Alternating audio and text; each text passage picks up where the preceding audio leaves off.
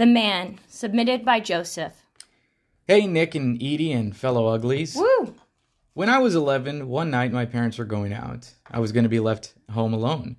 While they were getting ready to leave, I look in the backyard. A dude was standing at the door, butt naked. I screamed for him to get off my property. He did not acknowledge my presence. I went to my dad's room, grabbed his shotgun, and I shoot at the guy. He bolts out into the woods like a madman. Of course, this alerted my parents. My parents ran to me and asked if everything was okay. Because I was scared, I lied. I saw a wolf near the back. The next week, I told them what happened. Well, I hope this wasn't too long. Hope you put it on the podcast. P.S. I always wonder how to give 1 billion stars. Stay safe, uglies.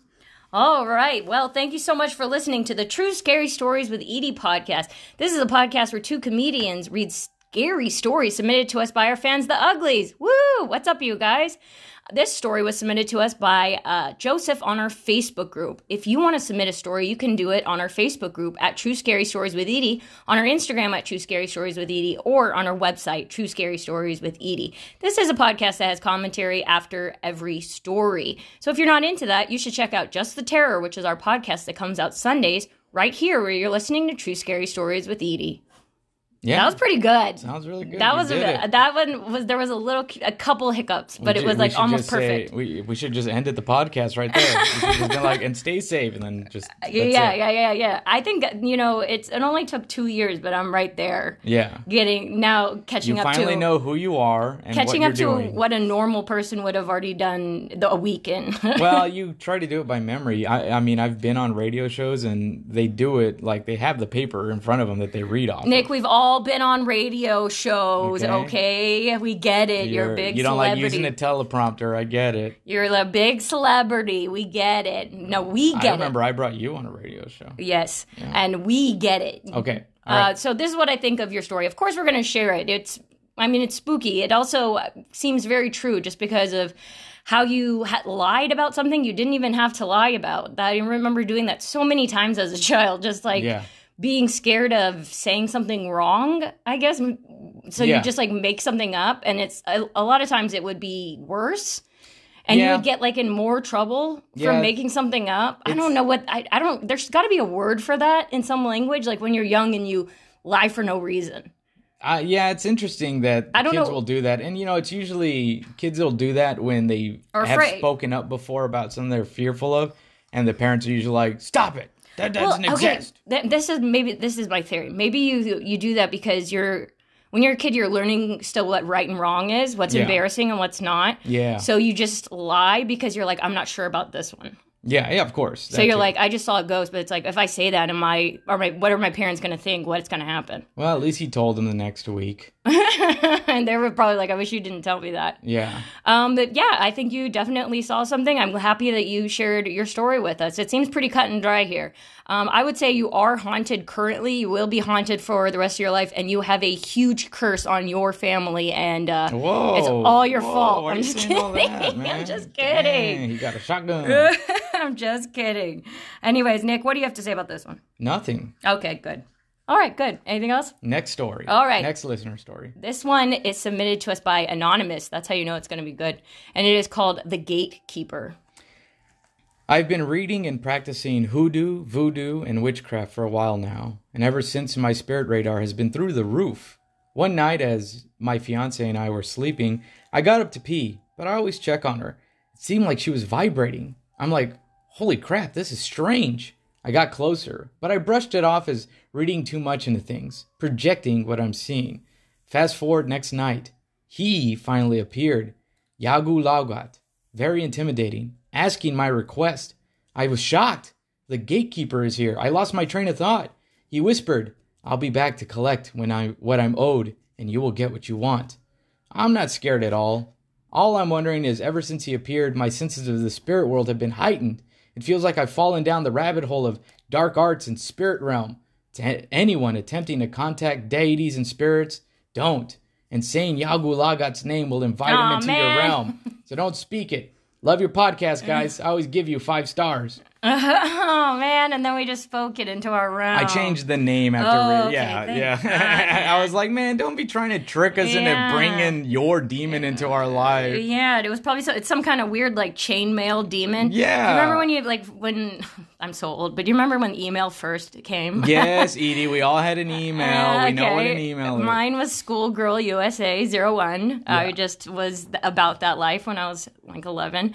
And there used to be like those weird chain letters. It was like, if you don't send this to 50 people, this demon's going to come. This is like that. It's like, now you have to make someone speak his name and then he'll come. I know. So now he's thinking he's passing this off on to us. I know. When I read it, I was like, well, Edie's not going to want me to say the real name. So I tried to come up with some dumb name that wasn't even close to what it was. And now I don't even remember what the real name was. Good. I'm happy. And to Anonymous, now we know why you're anonymous. Yeah, Anonymous. You tried it. You definitely tried it and you failed. Yeah. Nick and I are really smart. We've been on the radio. Yeah, so enjoy your fiance vibrating. Yeah. Yeah. You know, that actually kind of makes sense because we talk about vibrations here all the time. And I know that in meditation and a lot of that spiritually kind of stuff that me and you actually do, we talk about raising your vibration. Yeah, he might be able to see vibration. Yeah, now. maybe. And he said, I am like more, I've been open to more of the spiritual realm. So I wonder if now he's just kind of sensing those kind of things now. Because it seems like him and his fiance are spiritual people. Look, man, all I'm saying is, don't you ever try to trick us into speaking a demon's name, and then try to give us 5 stars.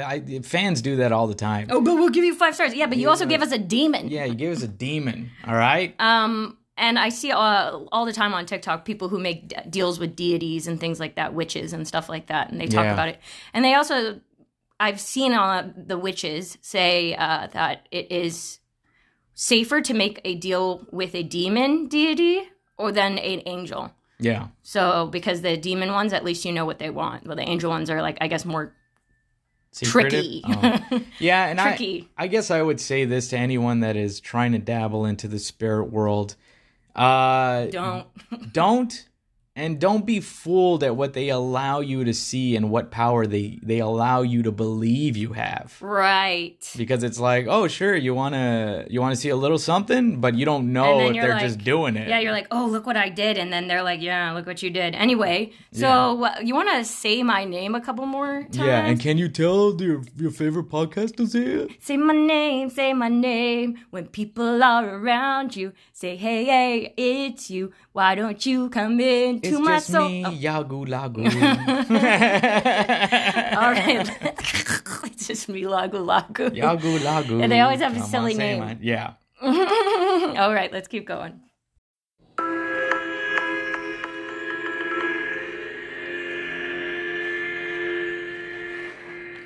All right, today's topic is visits with fear and the unknown. Do-do-do. Say my name. Whoa, all scary. Right. Sangunago Lago, keeping his closet closed. And this story comes to us from Fourth Degree Night.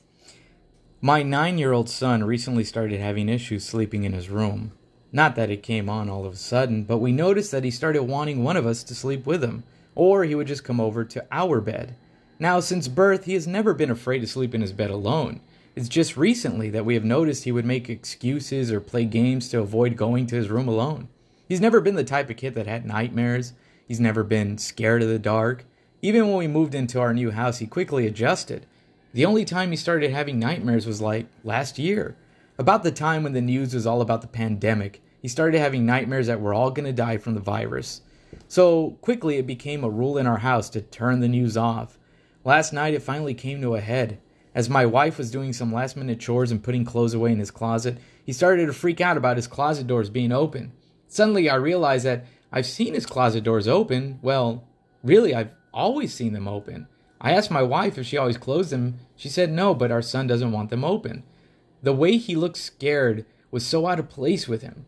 It's not normal. I asked him to sit on the bed with me. I told him he could tell Daddy anything. For 45 minutes, he just shook his head and avoided answering my questions.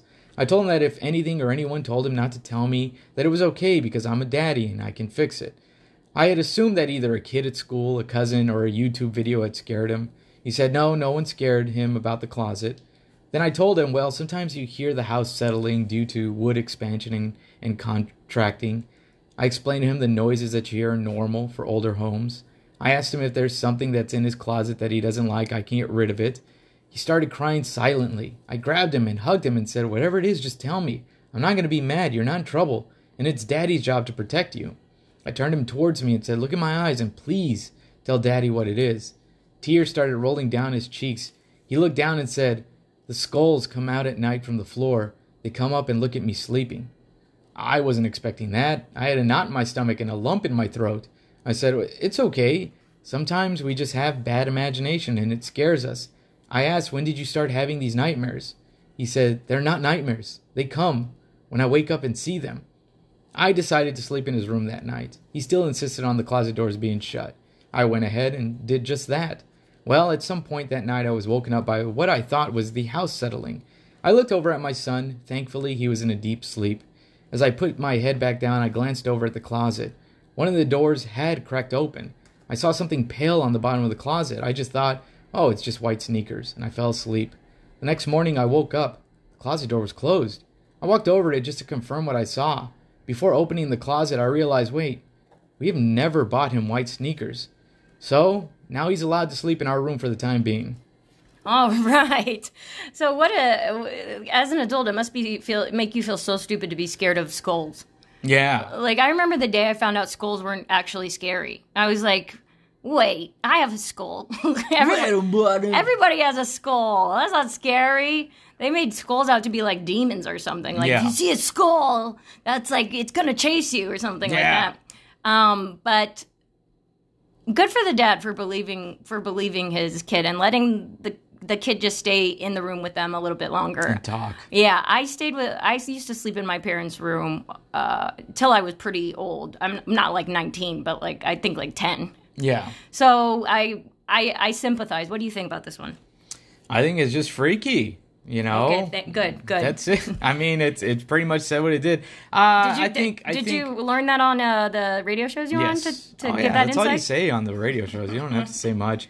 There's radio like talk. You can do radio talk. Well, what I think we have here is kid getting fear from the pandemic situation, just kind of multiplying that. And a lot of families have been experiencing that since, we have been in close quarters for such a long time. So right. And everything is so scary. I can't imagine being a kid and trying to comprehend what's going on. Yeah. I can't imagine being an adult and trying to comprehend what's going on. But I don't know if the dad saw the white sneakers that he thought it was, or if it was the skull. I guess we'll have to wait to see if he has another update. That's very, very crazy that the dad saw something too. Right. I can only... The main reason I don't want to have kids is because I don't want them to tell me something like this. Yeah. I don't want them to be like, there's skulls in my closet, and I'll be like, let's move. Let's get out of here. Skulls are bad. They're just as bad as demons. They're better. I mean, everyone has one, but that doesn't make them not scary. All right. Let's keep going.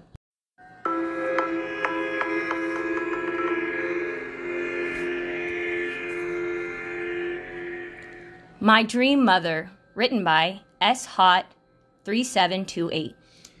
A few months ago, like last June or July, I had a pretty weird experience with what I now have come to understand as a spirit. I'm not educated in the paranormal in the slightest. In fact, until this event, I'd been a pretty hardcore skeptic. I don't know exactly how it happened the first time, but I started getting these really vivid dreams. They were different to any dream I've ever had before. I would be in a field with pretty long grass and flowers of all colors everywhere. The sun is always shining. It always feels warm, like a really calm summer day in the most beautiful field you'll see. In this field, not far from me, there was a woman. She was facing away from me. I could never make out much detail besides long, wavy, dirty blonde hair that reached halfway down her back. Her hair would move slightly with the little wind there was. She would also wear this beautiful white dress which reached her ankles. She had bare feet in the grass. She was the same height as me, about 5'7".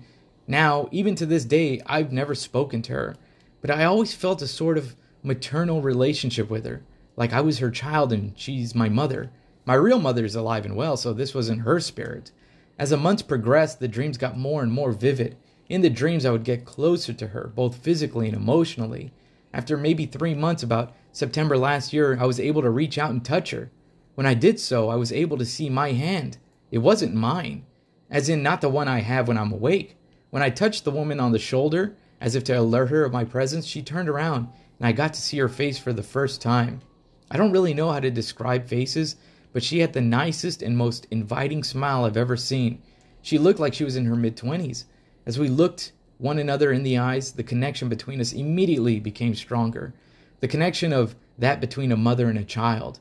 Soon after, the dreams would take a much more dynamic theme.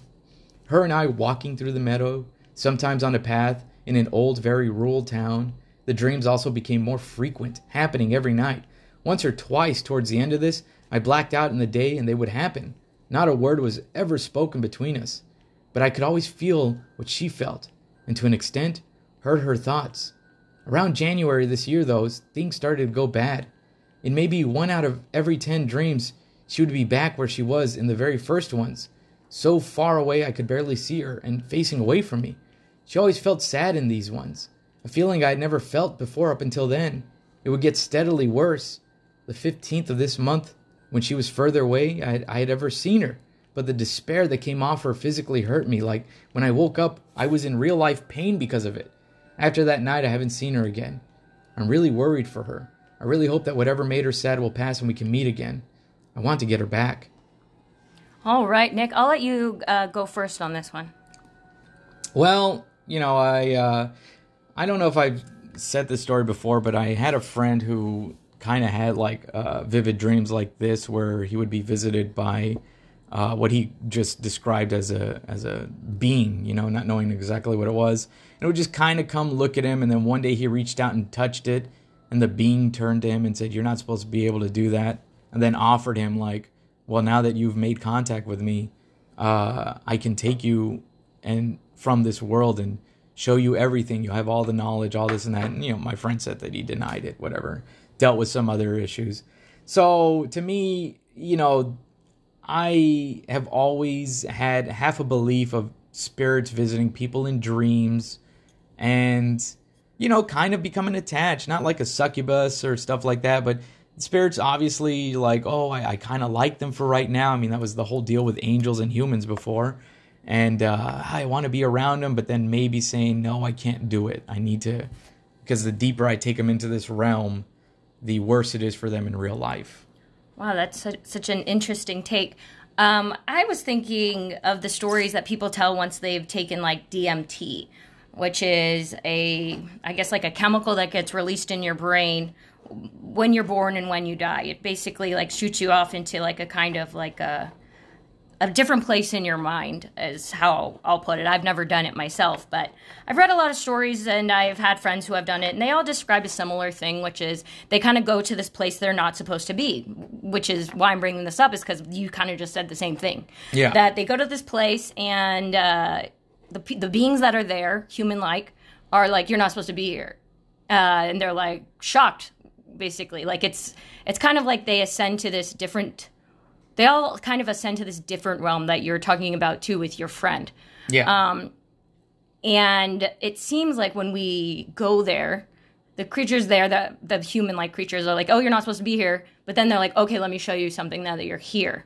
Because that's a recurring thing I've heard about people who have taken DMT. Yeah. That they kind of like get shown around this like different university place, and the people who are there showing them around do know them, and they do. That's why they're like, you're not supposed to be here. They know who they are. So maybe this dream or this different universe where this mother is, like your friend, like people who do DMT, is just this place that's aware of us, but we're not aware of them unless in an altered state, like dreaming or taking DMT. And then when we die, DMT, whatever that chemical is that DMT is, it gets released and we go back to that place. Yeah. So maybe this is, someone like his mother from that place. Because why does that chemical get released when we die and when we're born, and then we can do it as a drug and we go back to that place? Yeah. It seems like our connection to that place is when we die, when we're born. And so it seems like there is a different place that knows us and then we don't know them.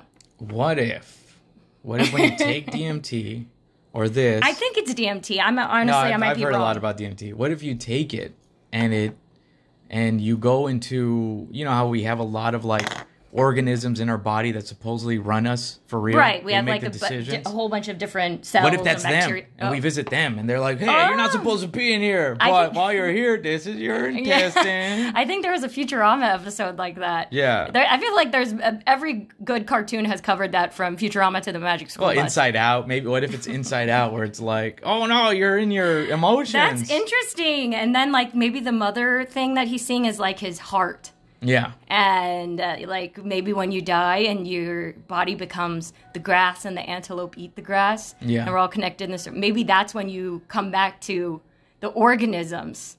Like you were the consciousness, but then when you die, and you become, and all your body deteriorates, all those organisms and things inside of you, all those cells and stuff, then you become them again. Maybe. You become with them again. Because all you are is your brain and those guys. Yes. Your cells, your blood cells, all the things that the bacteria living in your gut, all of that stuff, the mites on your skin. That's right why now. I drink kombucha. Wow, we just really took this. All right, DMT let's keep going. Let's keep going.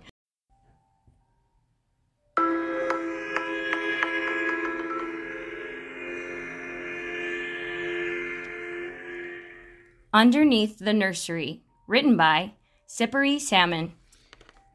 When I was around 3 or 4, my mom told me that I used to talk to people at midnight. They weren't people. They were demon-like things. When I moved houses, however, I only saw them every now and again. At my new school, I met a friend, Chris. He saw the same things that I have explained. We became quite good friends and still are today. Once, we were walking on a field past an old nursery. There was a rumor that a young girl had died when she went into the crawl space underneath the nursery. The day after, we walked past again, but thought we heard a faint cry. We looked into the crawl space. The crying stopped. We checked again the next day. What we saw, we thought to be a little girl. Then we had what I'm going to call a flashback. We're on a train in formal clothing. It was a different era, like in the 1930s. We were with a little girl, who we have found out to be our younger sister. We were surrounded by passengers who were just shadows. There was one girl we remember, however. She was extremely tall, had red eyes, a pale, thin face. She had a straw hat on and had bloodshot eyes. We looked outside. We were on a bridge. Out of nowhere, we heard an ear-shattering screech like a banshee. All the windows smashed. A shard of glass pierced through our sister's neck. We saw the train driver pull out a razor-sharp golden knife and a wooden handle. He ran out of the cabins, almost leaping towards our sister. He tried to stab her. As he was about to stab her, the train derailed and fell into a river below us. We saw our sister die with the glass shard in her neck. The shadows were gone, and so was the woman. Chris was also dead. The train driver had managed to stab him in the heart. I slowly began to drown. As I nearly died, the train exploded, and we snapped back to reality. We spent the next few weeks speaking about it. We even kept going back to the crawl space. Later that night, I saw our sister. She was in the corner of my room with a slit in her neck where the glass had entered her body. I tried to talk to her, but she just stared at me. I didn't sleep that night. Chris told me he had a dream that he was in a dark void. He saw a silhouette sprinting toward him, growling and shrieking. Then an ear-splitting scream which broke him from the trance. The next day was okay. Saw nothing weird except for one thing. We were in class and the door was opening and closing by itself. After class, we went back to look in the crawl space under the nursery. There was something below there, but it didn't look like the little girl. It looked like the lady that screamed at us. Oh man, that was a whole lot to unpack. Yeah, I'm actually very confused. Can you explain what happened, like in an easier term for me? I mean, kind of and not really. So basically, she says that she's always been able to see things, demon-like things. She met a friend who could also do the same, which is probably not good if it's two people now that could see it together hanging out. You know, they should probably be like, maybe we shouldn't hang out because we're just attracting it more. And I think that's maybe what happened. So they heard the faint cry. They got zapped into another basically like kind existence. Of hypnotized. Yeah, they got hypnotized. Or they had like visions. Something happened where they were flashed into a different realm. And kind of like with dreams, things are a little distorted is what I'm thinking. So maybe this realm seemed distorted. Maybe the truth is that a train crashed a long time ago, which a train slamming on its brakes sounds like a loud scream, sounds like a banshee. So maybe the reality of it is that people did die in a train wreck, and they were experiencing that. But the bringing of... What was the... Okay, I get that part. But what was... There was a vision and that was their sister? I was confused about that. They felt like it was my sister, like the other person. Like, Right. I felt like this was my mother. Right. There should be a word for that as well when you're in a dream and you just know something. Like, Yeah. a lot of times in dreams, I'll be like a dog or something, and then I'll be hanging out with my dad, who's like a shelf. And Yeah. I'll know it's my dad somehow. Yeah. There needs to be a word for that, too. Yeah, it's like a dream recognition But you just connection. know. You're like, oh, yeah, that shelf is my dad. Yeah, so that's basically it. You have... But the crazy thing is that you have two people experiencing this. Right. And then kind of seeing things, which once again, I said, I don't think if two people can experience spirits, they just kind of hang out without knowing how to handle This it. is a shared vision, basically. Yeah, shared vision. This would be like if Raven Simone met another Raven Simone. They both had the same vision of the Yeah. past or future. Okay, I got it. And then the sister thing. These kids are not related, No, they're not related. but they felt that girl was both of their sister. That's what they started So- calling it, which now they're giving it a name. So that's the other part of it, is that when you start, if you do have contact with the spirit world and you give the spirit an identity, you are inviting it to be in your world. Also, as soon as you wake up from a dream, like if you try to remember how it went, like when it's fresh in your mind, like, Yeah. wait, what was I thinking? What was the dream about? You can kind of remember it, but then you often find yourself piecing things together that didn't, like there's many parts you'll forget and you're just Yeah. kind of piecing it together. So I Yeah. wonder if that's what kind of happened, is like as soon as you wake up, you kind of forget. Yeah, and we also don't know the friend side of the story. We Okay. don't know if the friend is also... Is Okay, just, now I yeah. get it. And then the great thing about this podcast is we had another story like this. It was not this story. It was very similar. It was about a person who went back in time to a train station. Yeah. And I think there was something bad that happened there too. Yeah, and it for a was, quick moment. They said they went back in time and it was a like different, they could tell it was a different time period by the way people were dressed and blah, blah, blah, blah. But a very similar experience with a train and a Yeah. conductor. And there's one person that saw them and said, like, looked at them like, you're not supposed to be Yeah, here. so they were like in some kind of like weird time traveling thing just like this. There's very many, that's a really similar story Yeah. with the train and going back in time. I wonder what that's about. That's what I like about this podcast, is that we've heard so many stories that we can piece together, shared experiences. Like this person probably has no idea that we got a story almost identical to this. Yeah, then that's kind of what I thought too. I was like, all right, now I think I've spoken about other stories where trains, I mean, I think that was an adult man though, you know what's weird? who went back, who had the same kind of Yeah, it was experience an in a adult different man. story. Yeah, you start... Okay, so if you believe in muses, muses are these spirits, angels, whatever, that give us ideas, right? They put an idea in our head. And in tons of stories, whether it's The Matrix, Harry Potter, Polar Express, the train is always the mode of transportation. So are these spirits telling us, like, this is the best way for us to tell you how to...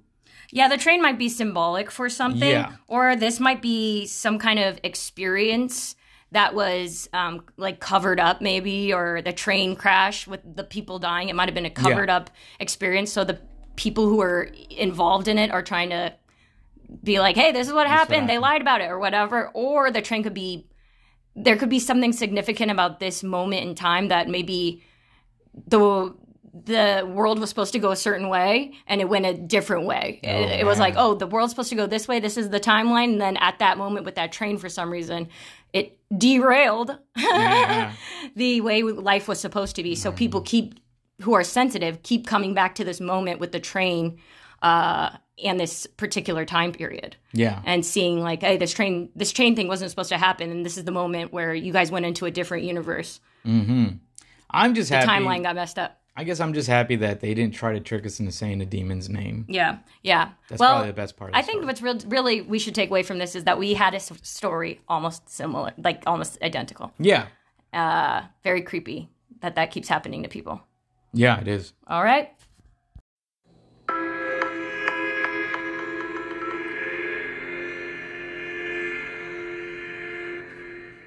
Not Me, Scared Her. Written by Buckshot 1102.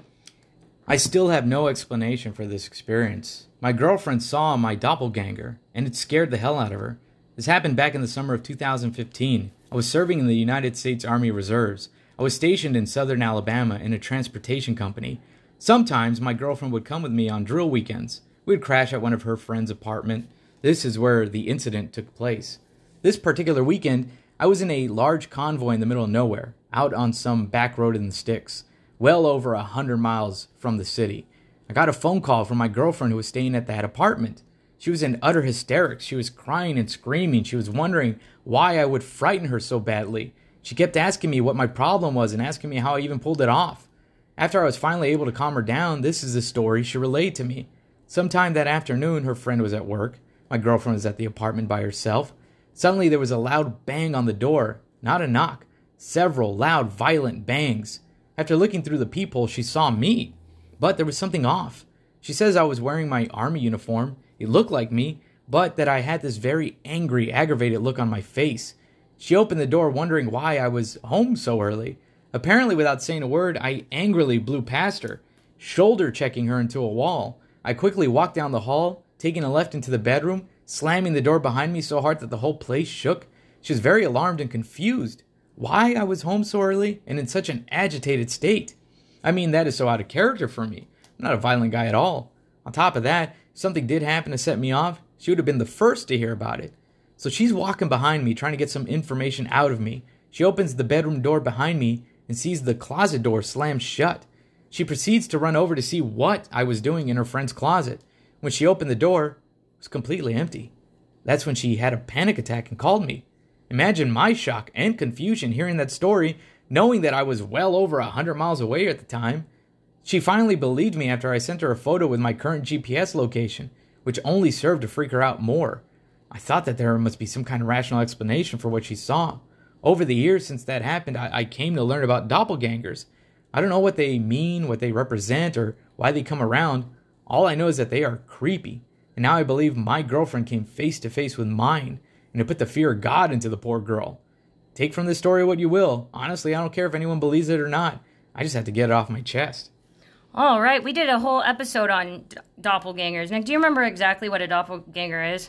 There was different theories, but the main thing was it was just like another version of you that you were never supposed to see or come in contact with. Right, but was it an actual person or just like a kind of a spirit?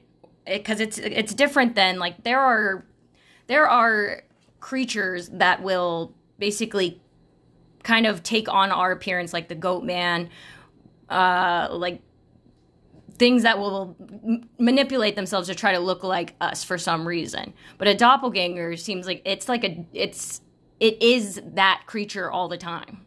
Yeah, I mean, it's you all the time. I mean, that's the thing, is that when we did the podcast about it, a lot of the stories were, the doppelgangers that saw each other just kind of both act shocked. They didn't have like this much of a reaction to each other. Right. And then there would very rarely be where it's like the doppelganger was violent. Right. It seemed like it was, from the doppelganger episode we did, it seemed like it was more somebody else who was unaware. Yeah. Well, let's imagine this for a second. Okay? Not a spirit. Yeah. Because this thing went into the closet and disappeared. So that's not really the doppelganger MO. You know what I mean? That's not really like what we went over. Yeah. So let's imagine this for a second, okay? Say there are different versions of this universe, different dimensions or whatever, different versions of this universe, different you, right? And let's say you all of a sudden ended up in a similar world, but, you made different choices in life, different things happen, so you're kind of like, what's going on? And you get agitated, trying to get back to your life because you're like, I don't recognize any of this. This isn't me. Mm-hmm. And, somehow maybe that's an explanation. It's another version of this guy that ended up in the wrong world. Did he talk to her or anything? No, right? No. He just came in, slammed the door, ran past her. Maybe he wasn't even really there. Maybe it was a parallel dimension he was doing it, and now for some reason she could just see it for a second. Yeah, and that there could be that take on it too. Or, it is, like you said, I don't know what southern Alabama, what cryptids are there or whatever, if it was a cryptid or if it was just a weird entity that's trying to scare her. The fact it didn't acknowledge her or really try to scare her at all makes me think that it wasn't cognizant that it was actually there. Like, it was in a different reality doing the same thing. Yeah. And we've also had stories submitted to us about people who have like gone to work and they had like different employees and everything, and everyone was like, what, this is normal, this is how it is, and they completely had a different life before, and then one day they just showed up at work and everything was different, and everyone was like, this is the way it's always been. I think about it all the time, honestly. Every time I wake up, I'm like, what if I wake up in a different world? I'm just going to go about casually with it. Well, that's all you can do. That's what the people in the stories would do. Yeah. They were like, and now I'm just like, I remember it being different before. It's almost like a Mandela effect thing where they're like, I remember I had like, a female secretary, I remember, but everyone is saying this is the way it is. So that's it. Even my parents and everything were saying this was the way it is, and they would just be like little differences. So Yeah. I wonder, something like that. Yeah, that's actually one of the scariest things I've ever heard is you just wake up and like things are a little bit different. Like instead of having a blue car, you have a black car, or, just like those little differences, or instead of having a, brother, you have a sister, or something like that, and that's just the freakiest thing ever because you can't talk to anybody about it. Yeah, and there is no telling why that would happen. I mean, we've had real life experiences where people have ended up in accidents, and all of a sudden they're great at French, great at Spanish, perfect at math. Right. There's people that I can see numbers, like I can see the color of numbers. Right. This is some real Criminal Minds episode stuff. All right, let's keep going.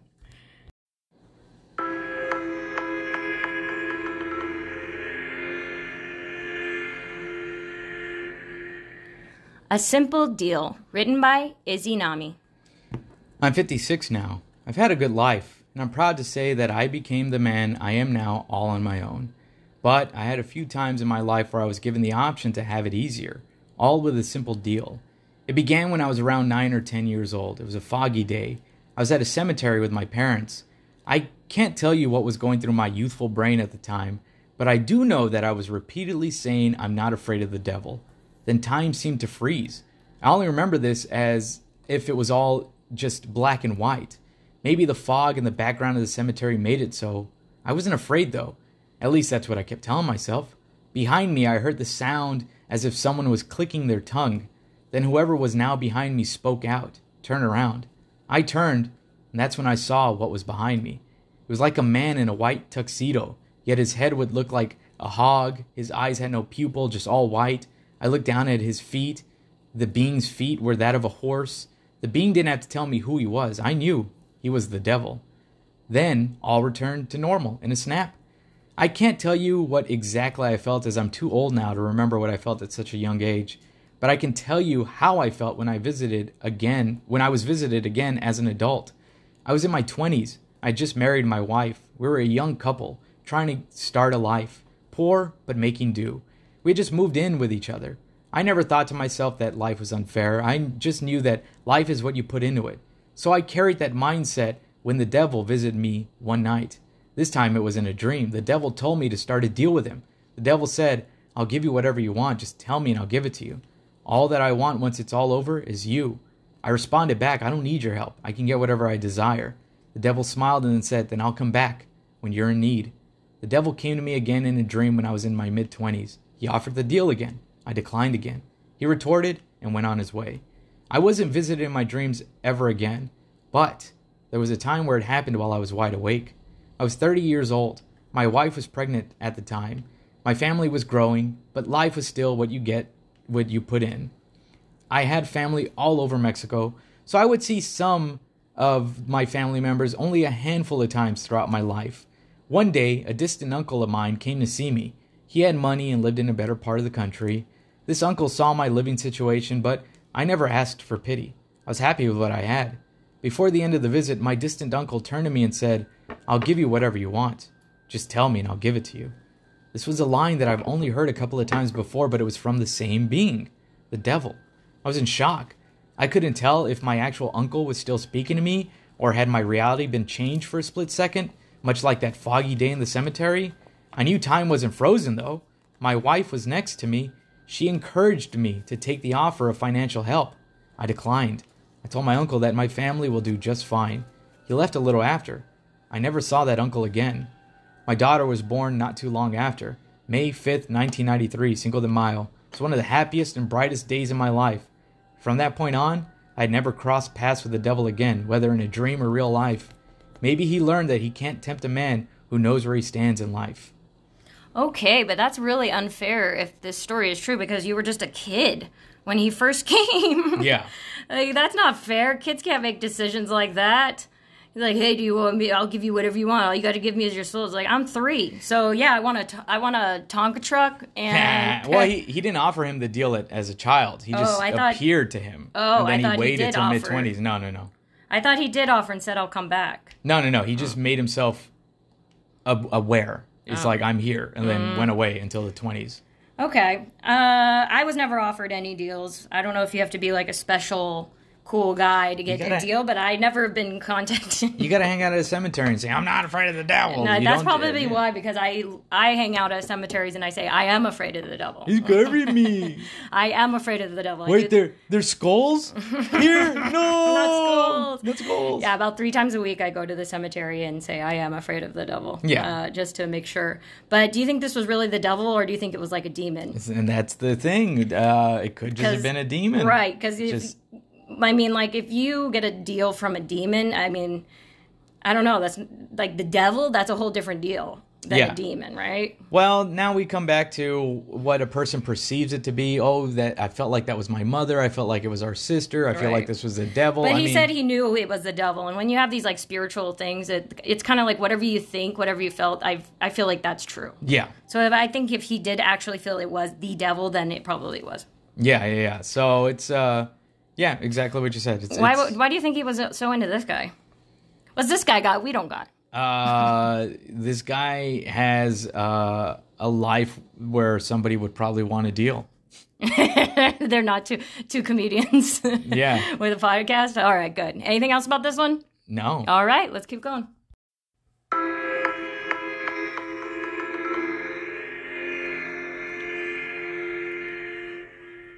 Evil at the Circus.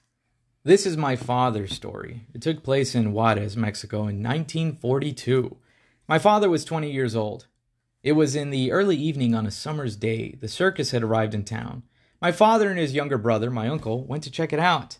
There are always pretty girls at these traveling fairs, but my father wanted to see the freak shows. My father was always fascinated with the Elastic Man, the cow with 2 heads, the singing chicken, and all the other weird attractions these shows provided. This time, it was a disappointment. There were the usual presentations, but nothing new. Some of the acts were obviously fake, but this time they met 2 girls. They were all heading to the part of the circus with live music when they ran into a short, stubby man wearing a dinner jacket. This stranger introduced himself and started talking about the freak shows. He raised his arm and exclaimed he was the greatest illusionist in the world. He said he had a trick that was both scary and amazing. My father asked this stranger if he was part of the circus. The stranger said he auditioned for a job, but the owner turned him down. My father asked him why. The stranger said his act was so frightening that the owner accused him of being the devil. Now my father and uncle were intrigued. They asked the stranger if they could see the trick. The stranger said, of course, with an exception. They would have to come to the trailer where he lives. Oh, no. There, he would show them, as the stranger reassured them that his trailer was not far away. My father, my uncle, and the 2 girls followed the stranger until they arrived at the stranger's place. There were some steps leading up to the front door. The stranger showed them in. My father and company went to go sit on the sofa. They noticed that the trailer was a good size and well kept. After turning up the lights so the stranger's guests could see better, the stranger put on a cape, commenced with an introduction, bowed, held up his right hand, and then he proceeded to put a white glove on his right hand. He extended his arm and started running his left hand over and under and around his gloved right hand, all while closing and opening his hand and wiggling his fingers. The stranger started chanting some strange words in another language. Then, with his left hand, he grabbed the tip of the white glove. The stranger turned and looked at my father. The stranger asked him and the others if they were ready. They said yes, and with a quick motion, he removed the glove. My father and uncle were in shock and disbelief. The girl screamed. Staring them in the face was the skeleton of the hand, still wiggling its fingers. The stranger turned the hand around so that they could see the back. My father said it was real. Then my uncle got up to get a closer look. That's when the stranger grabbed the top of my uncle's head with his bony hand and said that now he was really going to show them something. That was all it took. The girls ran out the door screaming and crying, followed by my father and uncle. The stranger came out the door yelling and laughing. My father stopped and turned around. The stranger was standing there at the top of the steps with a grin on his face looking at my father. On the ground was a wooden plank with long nails pointing up. The stranger jumped off the steps and landed right on those nails. The nails went through his shoes and blood started to flow. My father stood there, transfixed, as the stranger started to laugh, again while pointing at him with his bony finger. My uncle returned, grabbed my father by the arm, and both of them ran. My father and uncle knew that was the devil. They were grateful that they were able to escape. It's a day he will and can never forget. All right, not the skeletons. We've already established those are the scariest things in the world. The skeleton hand. All right, there's a lot here. Well, first of all, they're lucky that it was his bony finger, not his bony something else. Oh, man, Because, man, that's what I was thinking was going to happen. I was like, uh-oh. Here comes the bones. There's just no way. There's just no way. I mean, it had to have just been a really good trick. I mean, essentially, it probably was just a really good trick. It's got to be a really good trick, and it's got to be a trick that he had to do in his trailer to do it. Yeah. Because he could have just done it. He could have been like, okay, come over here to this bathroom. A trick that's too scary for an audience. I could see that. You know, the guy was like, no, it's too scary. Right. But it is still a trick. Remember when we saw 90 Day Fiancé when that one guy, white guy, went to like one of the South American countries with his wife and then did a card trick? And the whole family was like, he's the devil. Because he did a card trick. Yeah, because he did a card trick. He like made Ash spell out their name or whatever. And they're, he's the devil. No. Right. So, okay, I mean. But you know that a card trick is a lot different than seeing a skeleton hand. Some people are great illusion. I mean, yeah. I mean, this guy may have been a great illusionist. It sounds like this had to be a trick that had to be done in a trailer, a secluded place, whatever. He probably was like, yeah, I'm gonna scare these kids to death or whatever. You know, I lost the audition. Yeah. I'm the best illusionist, so let's show some people, you know? Like I'm still here, let's do it. Some people just like to freak people out. I remember reading, like us. I remember reading in Marilyn Manson's biography that they had bought like some prop from a magic store that would shoot flames. And they were like, yeah, and we'd go to whichever Disney World is in Florida. I don't know if it's Disney World, Disneyland. And they would say, yeah, we'd take acid and then we'd just shoot those flames at people and freak them out because we looked like like demons. I totally, I don't think this was actually the devil. No.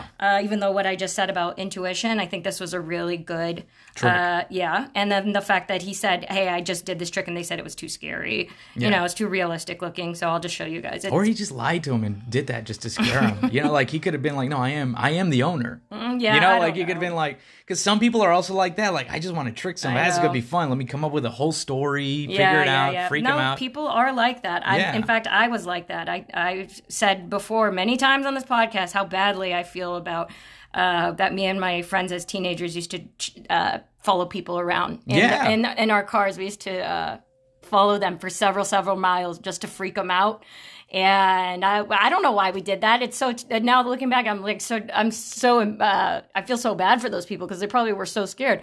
But it's the same thing. We were like, oh, I want to freak somebody out. And you did. All right. Anything else? No. All right.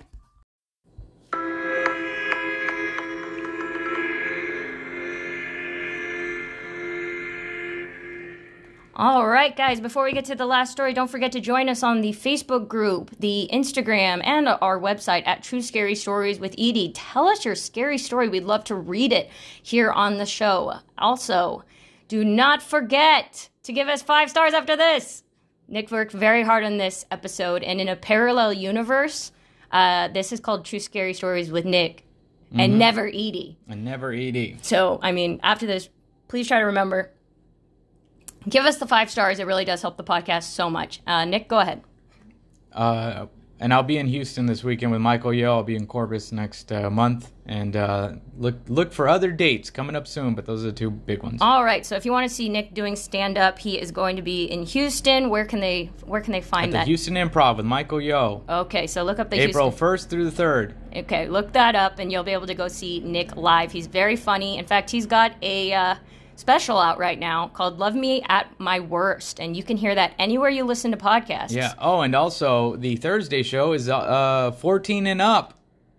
Okay, yeah. So if you're, because Michael Yo wants to do a family show. Yeah. Okay. So if you got some kids and you bring them on in. Okay. They're 15, whatever. You're trying to connect with them.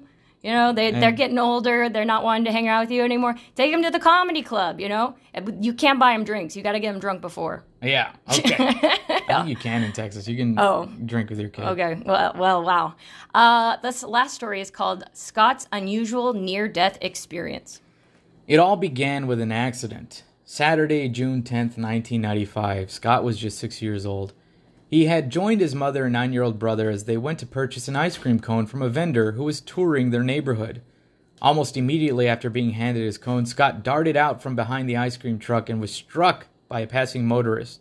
The impact caused Scott to make several aerial somersaults before landing on the pavement some 25 feet from where he had been struck. When his mother, Karen, ran over to her son's twisted torso, she found that he had no pulse. The following narrative was written by Karen approximately 10 months after the incident. I heard the car slam into him, heard the deceleration of the engine and the squeal of its brakes as the driver stopped dead. There was nothing but silence as I watched the upper half of Scott's body arc away from the hood of the car, 180 degrees different from the point of impact on the hood with the right side of his head, launching him into 3 complete somersaults in the air as he catapulted away from the car. I was horribly fascinated by how limp he was, like a rag doll with legs and arms all akimbo. He settled onto the pavement on his right side as if someone were laying him there. His feet first, then his torso, then his head. I was disconcerted by the fact that this all occurred in slow motion in a weird fashion. There was a real grace to it. Scott landed on his right side. His left arm was straight down and underneath him. Both his legs were drawn up and were lying on top of his left arm. To the left of his torso was turned sharply to the right as was his head, and his right arm was flung unnaturally across his chest. He landed on his right side, but the force of the impact with the ground had caused his hips to bounce and flip abruptly to the left side. I'm a hospice home care nurse, and he looked like every dead body that I've ever seen. Waxy looking, bloodless skin, unmoving, not breathing. I didn't know what to do. I'm also CPR certified and was a CPR instructor, but he looked so broken, I was afraid to touch or move him in a way that would allow me to perform rescue breathing. Scott's father, who had been inside their house at the time, witnessed most of the accident through the window. He immediately dialed 911 and informed the operator of the location of the accident. Then he ran over to his son and cradled Scott in his hands, whispering the phrase, "I love you," in his ear over and over until the ambulance arrived. Scott was taken to a hospital and placed in the intensive care unit. He remained under observation until he came out of the coma and his vital signs had stabilized. When Scott regained consciousness some 8 hours later, he told his parents about what he experienced following the accident. Scott's account began with the realization that he could not avoid being struck by the car, followed immediately by the memory of the impact, which he described as being punched by the car. This trauma was followed by a bilocation of consciousness and an out-of-body experience. Scott remembered being in his body as it was struck. He also recalled witnessing the entire accident from a vantage point of a nearby tree some 30 feet away. He recalled seeing his body making 3 somersaults in the air and then landing on the pavement. While observing the accident and its aftermath, he felt no pain whatsoever. But he was dismayed that he could not make himself heard or seen by his family members. He shouted to his brother several times to come play with him, but to no avail. However, on one occasion following the accident, when his brother Graham and his mother were going to the hospital, Graham reported that he had heard Scott call out to him in his head, but that he ignored the call because he could see Scott's body laying unconscious on the pavement. Scott remembered hearing his father say, "I love you" to him, but he could not make his own reply audible to his father. When he tried to hug his father, Scott's arms simply passed through his father's body. Scott next found himself facing the entrance to a vortex-like tunnel in a bad, dark place. He described the tunnel as looking like a tornado laying flat on the ground. As he was drawn into the tunnel, Scott found himself face to face with the devil. The devil spoke to Scott in a deep, raspy voice saying, "You're bad," and made an attempt to grab him. At that point, Scott was completely terrified. He subconsciously felt that the devil was trying to suck him away from God. Scott said that in some way he could feel a strong negative force emanating from the devil. Scott described the devil as being composed of rotting, putrid flesh, covered with sores and slime. The devil projected the impression of a being who was both mentally and physically ill. Scott did not recall how he was rescued from the clutches of the devil. He stated simply that he desperately tried to keep his faith in God. He believes that God rescued him, but he cannot remember exactly how it occurred. Scott emphasized that he had no control over what was happening. He compared the experience to being moved through the House of Horror on a carnival ride. By whatever that means, Scott next found himself being whisked through the tunnel toward a distant point of light. When asked about the characteristics of the tunnel, Scott could remember that only that it seemed to contain the faces and voices of all those who had ever known and loved him. Scott recounted that after emerging from the tunnel, he met his deceased Uncle Russell, who had died only a short time before Scott's accident. Scott and his mother gave two different versions of this meeting with his uncle. Scott's mother remembered that in Scott's original account, he described his Uncle Russell as being dressed in a gray suit. The uncle apparently never wore dress suits when alive, so it seemed strange that Scott would describe him this way.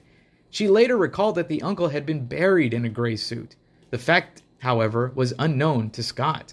In a more recent description of the meeting with his uncle, Scott reported that his uncle was wearing the same bedclothes that he wore before his death, and that during their meeting he was in a bed covered with a sheet. Uncle Russell told Scott they had been in a bad accident, but he was not to worry because everything would be okay. Scott remembered that during their conversation, his uncle had addressed him by his nickname, Buddy. In contrast to his initial terror, Scott next reported seeing a bright light that did not hurt his eyes. Scott felt a goodness and security emanating from the light, and within it a presence that he described as God. He could not recall whatever transpired during meeting with God. However, toward the end of the encounter, a separate light came from God. Scott felt that the lesser light was an angel. Scott could not distinguish the form or gender of this light being or angel. He recalled only that the light resembled a star on a Christmas tree. However, his mother Karen remembered that on one occasion following his release from the hospital, Scott had told her that the angel's name was Susan. The angel escorted Scott through a dark but open place in which he could still see things. When asked about the features of this dark realm, Scott replied that it was different from what we see here. Scott felt that the memory of these features went away or were taken away after his experience. The last scene Scott recalled was of being taken by the angel to what he called a dungeon. When questioned about why an angel would take him to a dungeon, Scott replied that the dungeon was probably not the right word to use. He said that it was not a room filled with chains and straw like in the movies, but rather a safe place where the devil cannot get at him. Scott recalled that this room was strongly built but had no door or windows. It was also a good dark place. He felt the presence of a protective being, the angel there with him. The imagery of this sanctuary was the last thing Scott remembered before regaining consciousness in the hospital. All right. Wow, this is such a great story. Nick, go ahead. I want you to go first. All right, so what I just kind of reviewed was a journal that Richard Bonifant, a retired medical researcher, wrote when he started collecting and reviewing near-death experiences from multiple people who have had them. Now, as he was talking to Scott, he interviewed Scott actually when Scott became 11, no longer 6. And what he learned was he asked Scott, hey, can you make some new drawings of what you saw, the devil and the angel? And when Scott was a kid, he drew a very crude, ugly drawing of like he said, a weird oozy thing. But as older, he was able to actually draw, the face, which was like red eyes, raised eyebrows, nostrils. So Richard, the doctor, started kind of comparing the notes with other near-death experiences, and he said most people, most of the time, what we think of God or what we think of heaven is what we will see, right? Whatever we were told is what it is. And a lot of people first experience the good part of a near-death experience was first they experience the heaven part, then the hell. Scott experienced it in reverse. And then the other thing that caught this doctor's eye was that his description of the angel and the devil was like unlike anything ever been written or said. So the doctor was like, this feels more authentic because Scott was a kid. He's not going to read into horror descriptions of the devil. And it was completely different. Even the description of heaven and the description of the safe place and the vortex was all different from other people's experiences with near death. So he started putting it all together and he said, I do believe that Scott did experience this, and it was probably more of a real depiction of what is seen, and apparently this made Scott more religious as a kid. He started going to church, asking more things. A lot of people traditionally describe angels as being in human form, female in gender, dressed in white garments. Devils are portrayed as, pointed horns, bat-like wings. That's usually what we do. Scott did not describe this at all like them. He just described the devil as a sick, repulsive being with rotting flesh and having the personality of a crazy person. So it's the idea of this kid, the only thing that the doctor took away from Scott was he asked him, so how is your personal life? And Scott was like, well, during that time I was kind of a bad kid, or at least that's what I was told in school. And so, I would come home. His mom said that he would come home and just say to himself, I'm bad. I'm a bad kid. I'm bad. Right. And so maybe that's why the first thing you experienced was this demon devil thing saying, you're bad, Right. Because that's what you kind of think you deserve on a spiritual level. So then that's what you encounter first. Yeah. While most other people think that they are good. I mean, I think most people think that they are inherently good, even though they do bad things or they mess up or they've done evil things. I think most people are like, but I'm good. Yeah. Especially since you and you know why you did something.